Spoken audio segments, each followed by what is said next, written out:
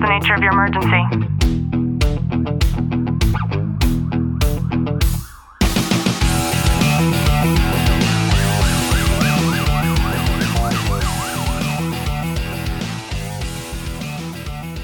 Good morning, police, fire, military, and families, and to everybody who is listening in on the Talk for Living podcast. I'm your host, Ashley Walton, joined by my new friend, Miss Isabelle Fortin. Isabelle, how are you? I am fantastic. I'm so happy to be here. We're chit-chatting because you're from Canada, and my family is also from Canada. And so today I'm going to be giving away a box of coffee crisps to whoever comments the most within the next 24 hours. So if you guys have any questions as we're going along, drop them here. And if we don't get to it on the live, then I will tag Isabelle later. Now, Isabelle, you are a veteran of the Canadian Air Force. I am. We thank you for your service. Thank you. And I have to ask how you transitioned into the Air Force, especially as a female, because that's a rarity. Well, military service was the family business. Both my parents served, and a funny story, actually, they were both from the same small town here in Canada, and they met in Baden-Baden, Germany. And it was the 60s. So, they had never seen each other before, and they met there and they got married, had my sister, and then moved back to Canada. And when I joined, my brother was an Air Force pilot. So it was just, I didn't even question what I was going to do once I grew up, right? It's right out of high school. I pledge allegiance to the Queen because that's what we do as part of the Commonwealth. And I joined like right out of high school. Yeah. So what was your experience like then, being in the Air Force? It was fabulous for about 5 years. I loved everything about it. Everything was new. Everything was the sense of camaraderie, the sense of belonging, of purpose, of serving your country. Everything was very, very appealing to me. I have a really high sense of duty, and it was fabulous, and it was fun because it was, my peers were the same age, the same interest, and everywhere you went, you had a group that you belonged to. So, and I was very, very proud to wear the uniform and walk in my mother's footstep and in my dad's footstep. So I really, really, really loved it for the first 5 years. And after 5 years, it's the actual job I didn't like. Everything else was still fabulous, but the day-to-day job wasn't appealing to me anymore. I felt like I could give more to the world than just, pushing paper. And so I did another 5 years. I released after 10 years, after a decade. Oh, yeah. Wow. Now, for everybody who's listening, I always ask incredibly selfish questions, Isabelle. But That's I wonderful. don't often ask intrusive questions. However, the way that we do this, you guys, is there's a company that Isabelle and I got linked up through. And on that, you're allowed to put some preconceived questions that somebody may ask you. And I feel like we can't really get into the service that you do now if we don't mention your mom. And that's something that I'll try not to get emotional about too, because I also have lost my mom. So can you share a little bit about that? Because you mentioned she was also in the military. Yeah, my mom was in the military for about 5 years, maybe 6. And then she became, when they moved back to Canada, they both were honorably discharged. And she became the first female mail carrier, MAIL, mail carrier, in the country here in Canada. But as well, because life happens, she passed away. I was 5 and she was 36. So that's pretty young to pass. It's like me dying 15 years ago. So yeah, and it's next week is going to be the 47th anniversary of her passing.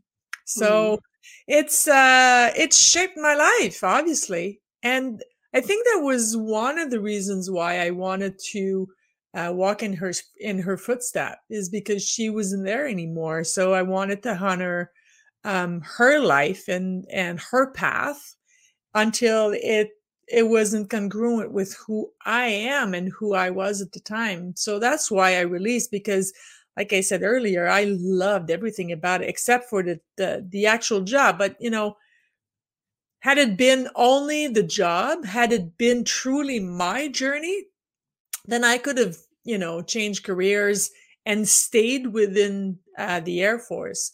But it was just, I figured out that that's not what my purpose was. So that's why I left. And the transition was difficult.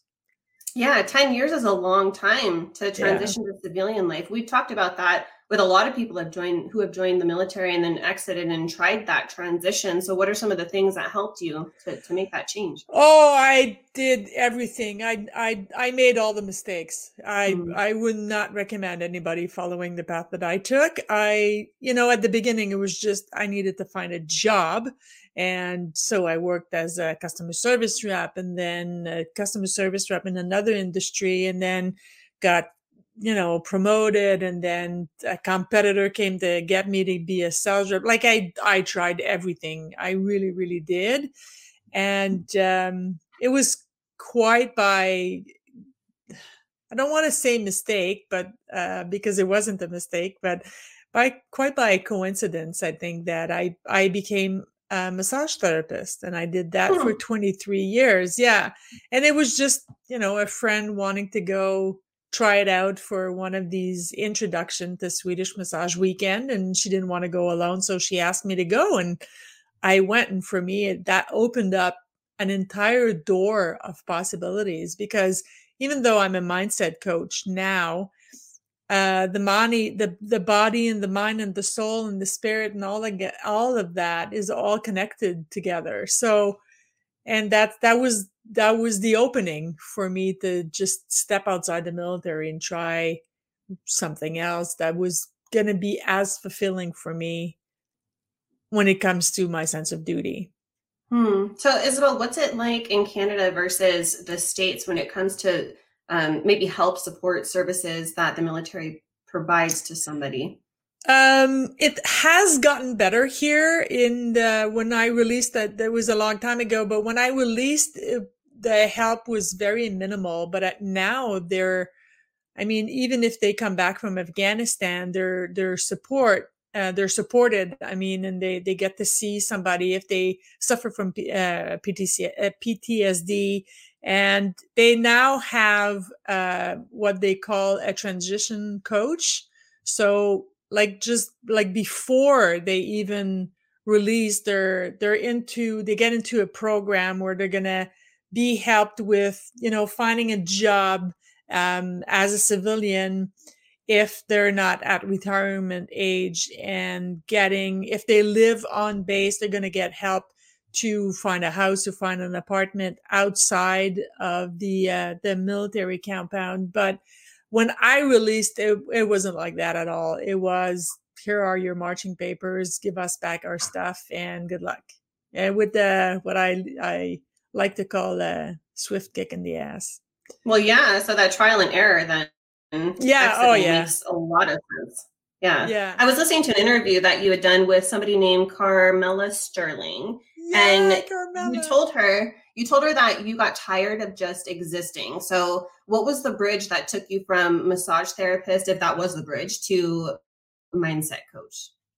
Um, no, I don't think that the massage therapy was a bridge. I think it was really um a door opening for me. It really was. But when it came to my personal life, I was trying to live my mother's life because hers had ended so Hmm. soon.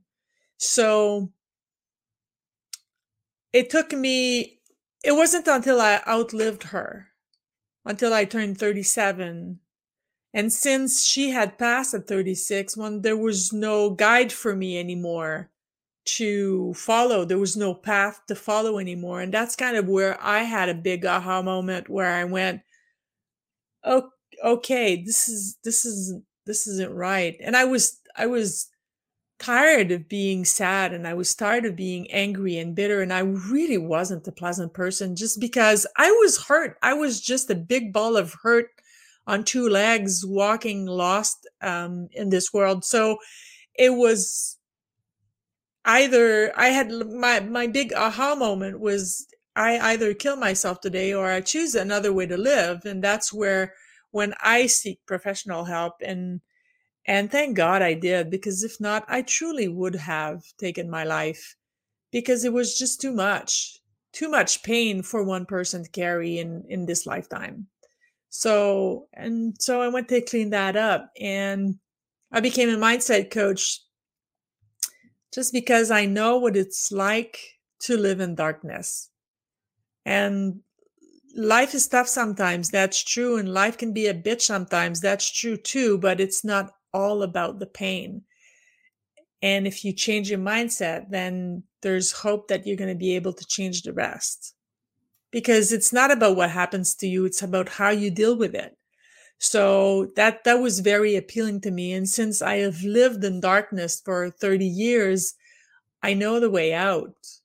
So for me, that was the best way to appeal to my sense of duty and appeal to my sense of service, is to take that experience and make something useful out of it.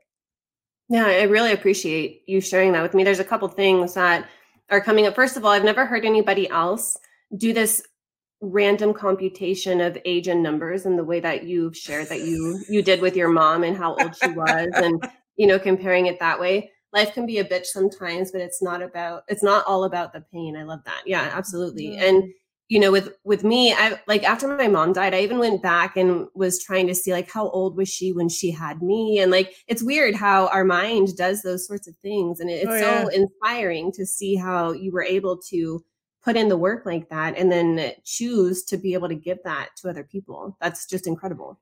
There's something when we lose our parents when we are children, and it doesn't matter how old we are, there's an imprint in our brain that when we surpass that age, something changes. And it happened, I'm the youngest of three, and it happens to the three of us. When my sister turned 36, something happened. When my brother turned 36, something happened. And when, for me, I'm a late bloomer. So for me, it was, I had to outlive her. So when I turned 37, it was like, okay, so now what do I do? Because I don't have a path to follow anymore. So, but yeah, I'm when it comes to dates and age and numbers, and I'm like a computer. I don't know why my brain just remembers all these things and makes connection between all of them.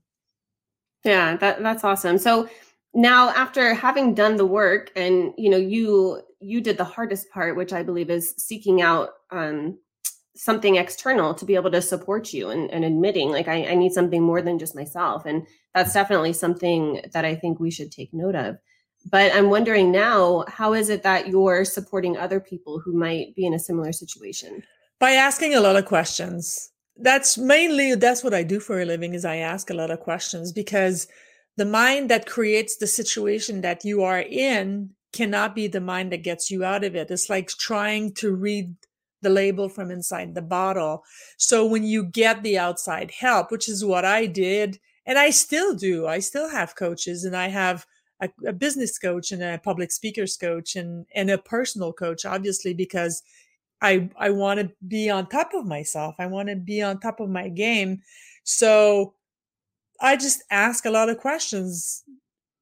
We tend to ask ourselves the same questions, and they're usually, why do I not have this? Because I deserve it. Why do I not have that? Because, or if we start doing the comparison game, then it's even worse. So like, whatever neighbor X has, how come I don't have it? But if you want to learn something about yourself, and if you want another way to live, a better way to live, if you want to achieve the goals that you haven't yet achieved, you need different questions. But your brain won't create them. So that's why working with a coach is very important. And I get the same way. I get this with my coach, especially my personal coach, when she asks me a question and I'm like, oh, fuck, we're back to this. I do the same thing. My mind works the same way as everybody else, right? It's just, I equip myself with a lot of people because you can't go through it alone. You can't. And we're not supposed to.